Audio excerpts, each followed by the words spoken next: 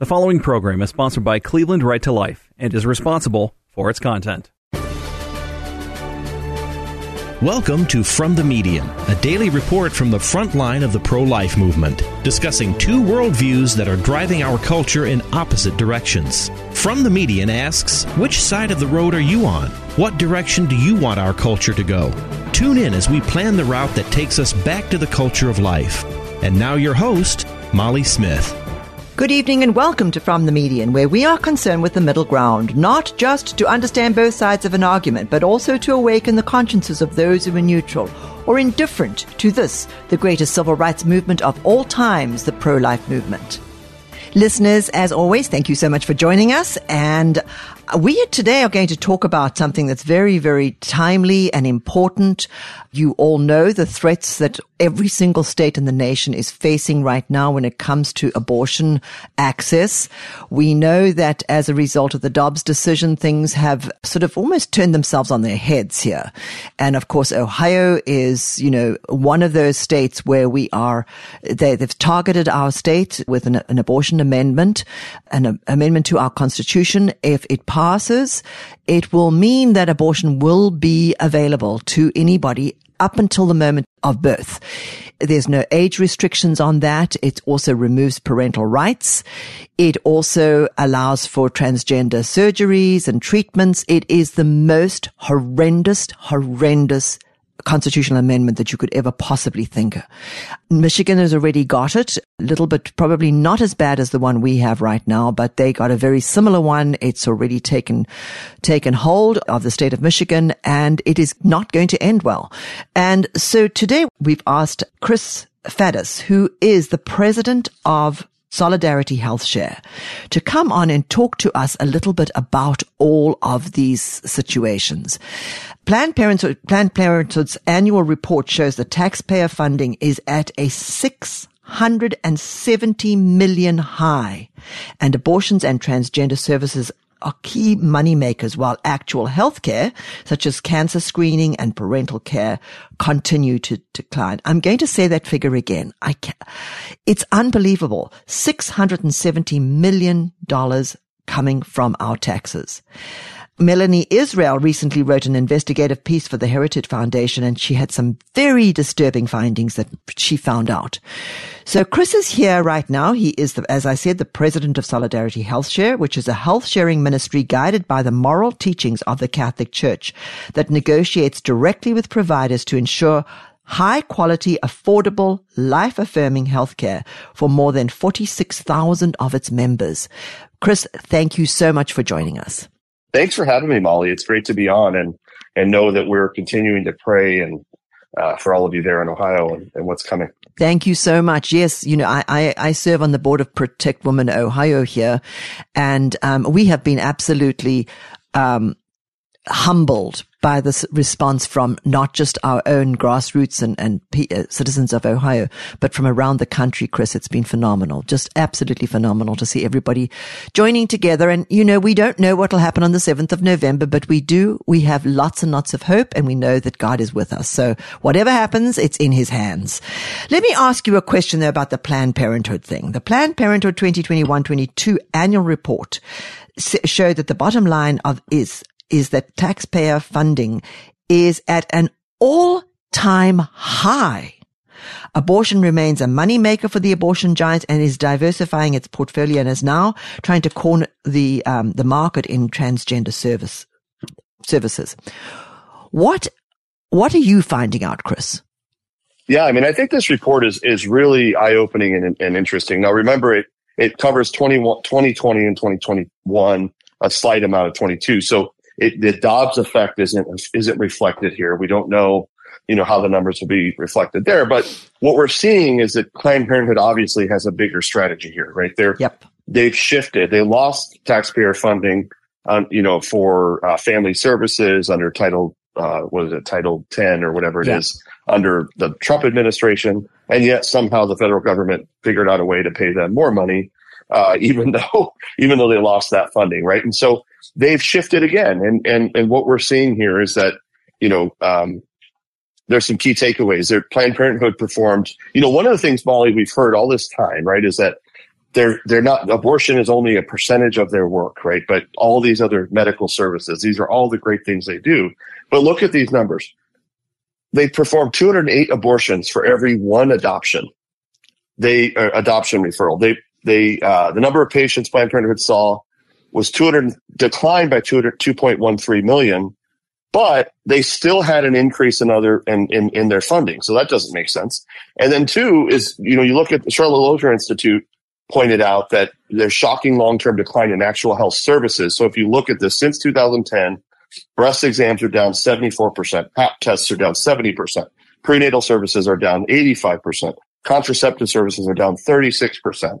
So they continue to decline their healthcare services, but they're getting increased federal funding, and they're continuing increase other services, which one of the most concerning is they're now getting into the gender ideology world. And of course, there's no medical provider in the country more willing to take that flag and run with it. Wow. Unbelievable. And then we look at the financial side, and the contrast again is really, really striking. 2.3 billion in net assets, up from 2.1 billion in the previous year. 670.4 million in government funding, which we already spoke, up from 633.4 million the previous year. 1.9 billion in total revenue, up from 1.7 the previous year. 204.7 million in excess revenue, up from 133.7. Wow. 727 active individual contributors, up from 590 the previous year. Isn't there a policy landscape post-Dobbs that is changing for the good in some of these states? Do we see that this is actually going to change? Yeah, I mean, we're seeing some improvement, of course. I mean, you see that there's over a dozen states now that protect women and unborn children through all 9 months of pregnancy. And there's abortion clinics in pro-life states that have stopped doing abortions or moved to abortion-friendly states. But we're still seeing this push. I mean, we have a restriction on abortion here in Arizona, and yet we have a Democratic governor and, attorney general who have decided they're not going to enforce any of our laws, right? So abortion clinics have reopened. And so they're continuing to, the policy landscape is helping, but they're continuing to push the envelope in other ways. And I don't know, there's no other world where it makes sense that you would serve less people, but somehow get more money from the federal government. Absolutely. The only other caveat to that or example of that would be the public school system, right? Where you continue to get dollars, even though the pupils aren't in your school. So, Chris, is funny because it's the public school systems that are pushing abortion and transgender surgery. Absolutely. Yeah. The other thing though is that, their Planned Parenthood says it's going to increase, funding for sexually transmitted disease, contraception, gender affirming care. And they're continuing to buy in on this radical gender ideology.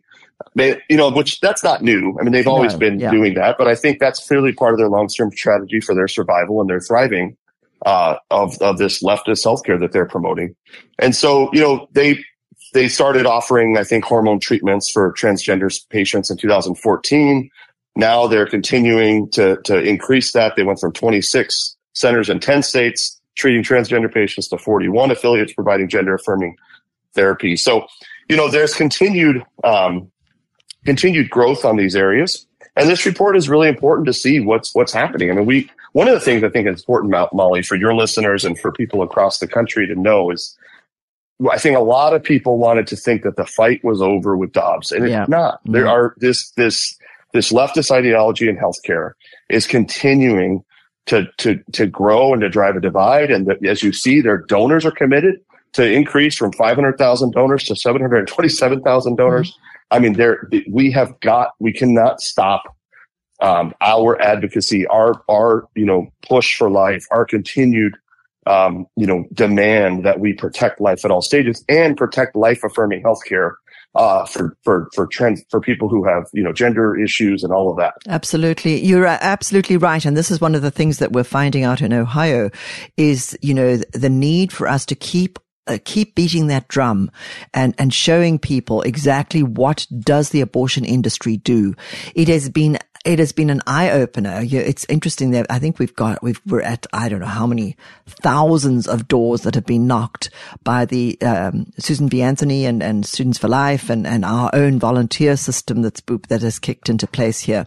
But when people actually go to the doors and start talking to people, even those that had said that they were going to vote yes, which means that they will vote for the horrific amendment to our Constitution, when you explain to them what this is about, it has been absolutely astounding to see how many people go, "What?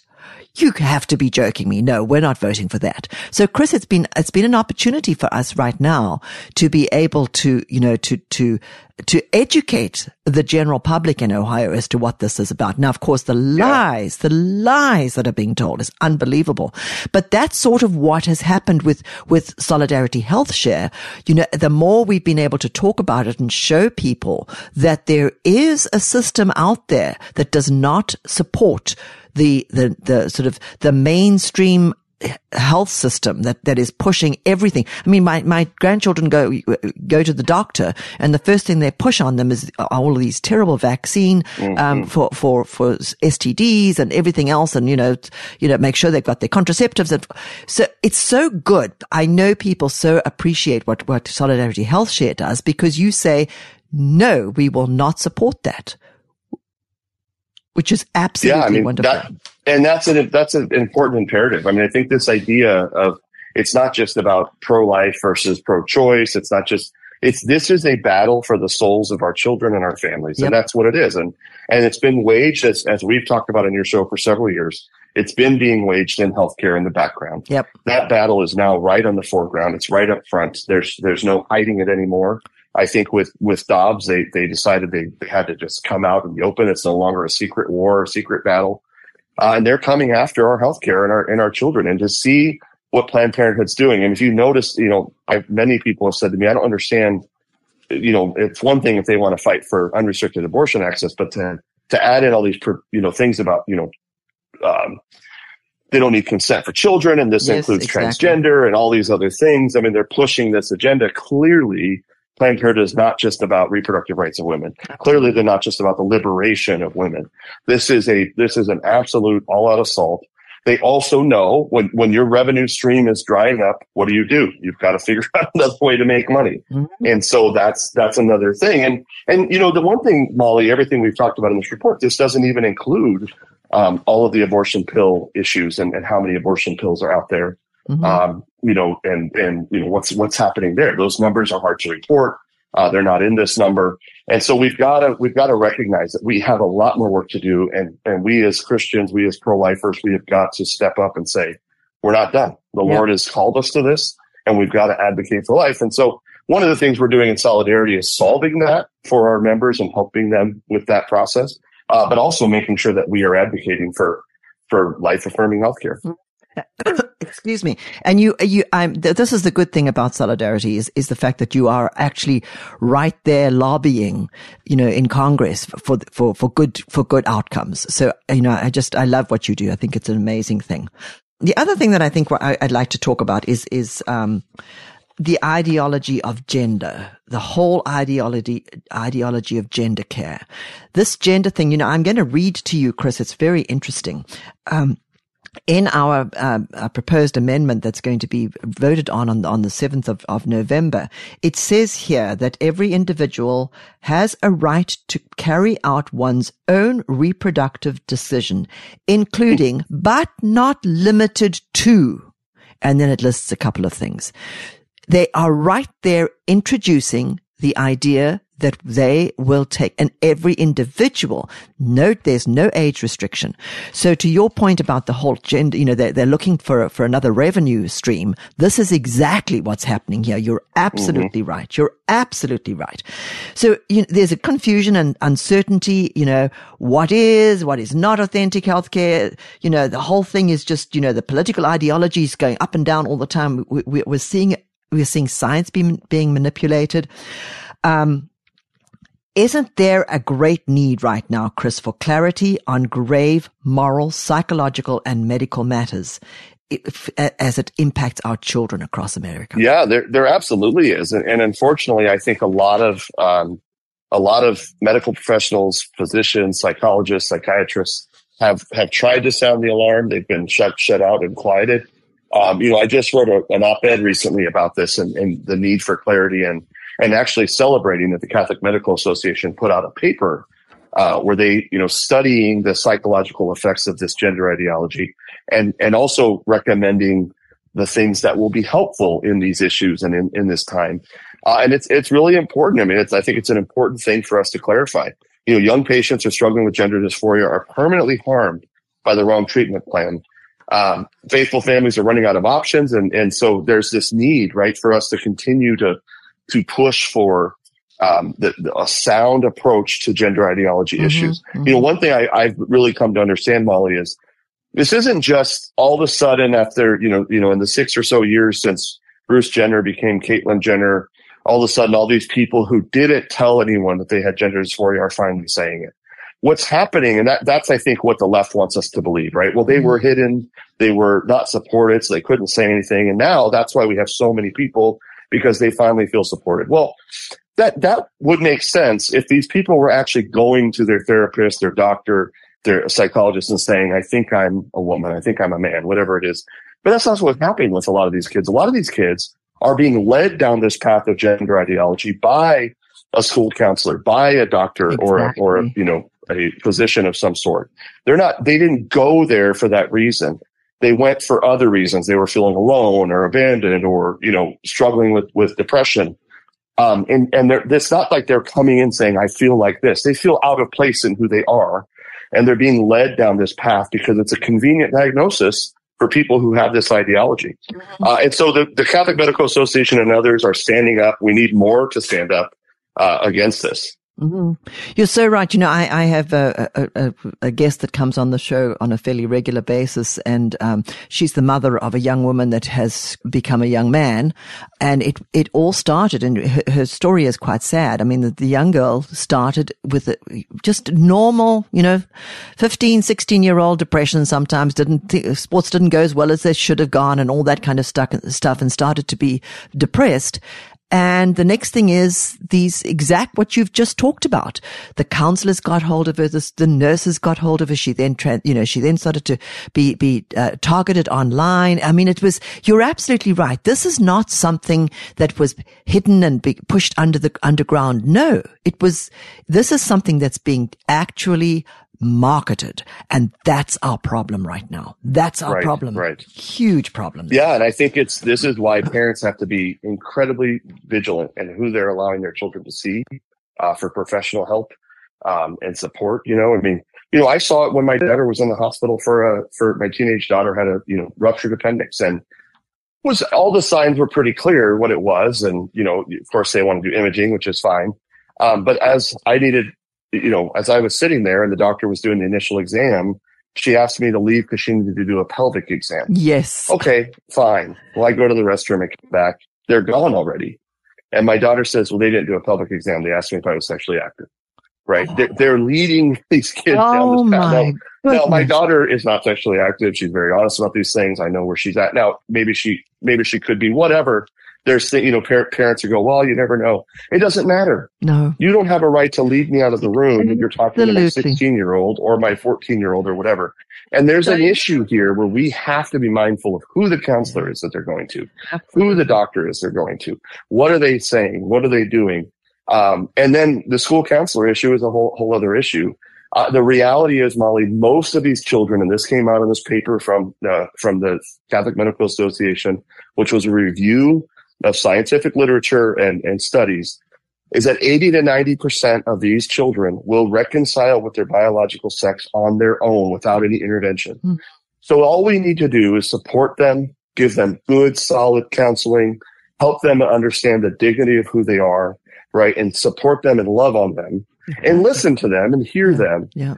And this will go away. Absolutely. give them, hormone treatments that are going to cause bone density issues and lifelong medication dependency, and do surgeries that they can never reverse. Yep. And do all these other things before they've had a chance to get through whatever crisis they're going through. Yep. And come to terms with who they really are and who God created them to be. Exactly. And folks, this is why Solidarity Health Share is the place to go. If you need healthcare, or please go onto our website fromthemedian.org.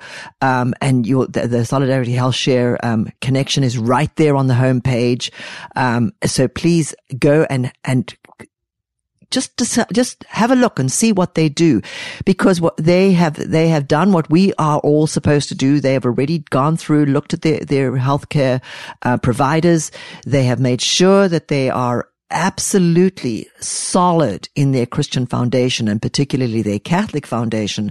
And so they've done that for us. And we really need to start supporting organizations such as Solidarity Health Share. And again, if you want to, I'm going to pull up the website and give it to you, but it is actually right on our website. So you don't have to do too much at all. You don't have to write this down, but I'm going to give it to you anyway. It's solidarityhealthshare.org, solidarityhealthshare.org. And if you want to call them, it's 844-313-4999. Chris, one last question. Isn't it true that a lot of the rest of the world is actually pulling back from some of this transgender garbage as we go through this? Yeah, they really are. In fact, this is a perfect example. If you look at, I think many of your listeners probably know a couple of years ago or so, the biggest clinic in Great Britain was shut down by the federal government, by the government there. And they've rolled back their gender approach with children. And the reason was because they were seeing negative effect, for one, but also when they were doing an investigation into this clinic, they found that many of these kids were pushed into this, and they weren't even there for gender services. They were just what we just talked about. They were led there by ideological counselors and other people, and did not even have proper psychological evaluation before they underwent these hormone therapies. And the reality is that the net effect has been a negative mental health impact, not a positive, on that population. And so we're seeing Great Britain pull back. I think Finland, Denmark, France, several countries have already pulled back. And let's remember, these countries are way ahead of us in advancing gender care for children. And now they're pulling it back, and we're just now starting to push it forward. So, if our leftist medical institutions want to tell us to trust the science, then they should take a page out of their own book and absolutely. see what has happened in those countries. And we should pause and let's really make sure we understand what we're doing and roll this back. And so I think it's something for us to pay attention to, that, if they're rolling it back, as leftist as these countries are, there must be something there, because they're not rolling it back because they had a sudden change in ideology. They're rolling it back because the proof was not there, and the impact was negative and harmed these children. Mm-hmm. Absolutely. And I think that's, I think one of the things, and this is what Solidarity always pushes, Solidarity Health Share always pushes, is that we as human beings deserve the best possible care from our medical institutions and medical, whoever it is that's giving us medical advice or whatever that happens to be. And honestly, folks, and I know not people listening to this are not everybody's Catholic, but there is the most amazing, almost policy document, for want of a better word, Chris, from the Catholic Church on all of these sexual and issues that are out there. The things that will keep us, that will dignify the human person the best is unbelievable things in the Catholic doctrines. So, and I also know, however, I think you also know that some of the Catholic hospitals, you've got to watch them, and Solidarity does that as well, because one of the largest Catholic hospital, health networks has been caught, participating in some of this stuff too. So it's a full spectrum, constant visual attention is what's needed. And I think this is what Solidarity does so well. Thank you, Molly. Yeah, that's our goal, and that's our approach. And, I think I mentioned the school situation earlier. It's just, I think one of the things we think about when it comes to healthcare is, just like so many families in our communities, our pro-life community have had to do in making decisions to whether they pull their kids from public school, put them in a charter school, do homeschool, find a Christian or Catholic school, whatever it is they're choosing to do to make sure that they are on top of these influences on their children. Absolutely. We have to do the same thing with our healthcare. It is time. It's been time for a long while. Yeah. They're not on our side. They're not our friends. Yeah. And we have to discern properly, and we need to really separate ourselves in some of these areas and make sure that we're getting the right kind of care for our families. And that's an important piece. Absolutely. Chris Faddis, President of Solidarity Health Share, thank you so much for all you do. We appreciate you no end. Thank you. God bless you lots. Thank you, Molly. Okay, bye-bye. Don't go anywhere. I will be back with you right after this very short break with another world-class, inspiring guest.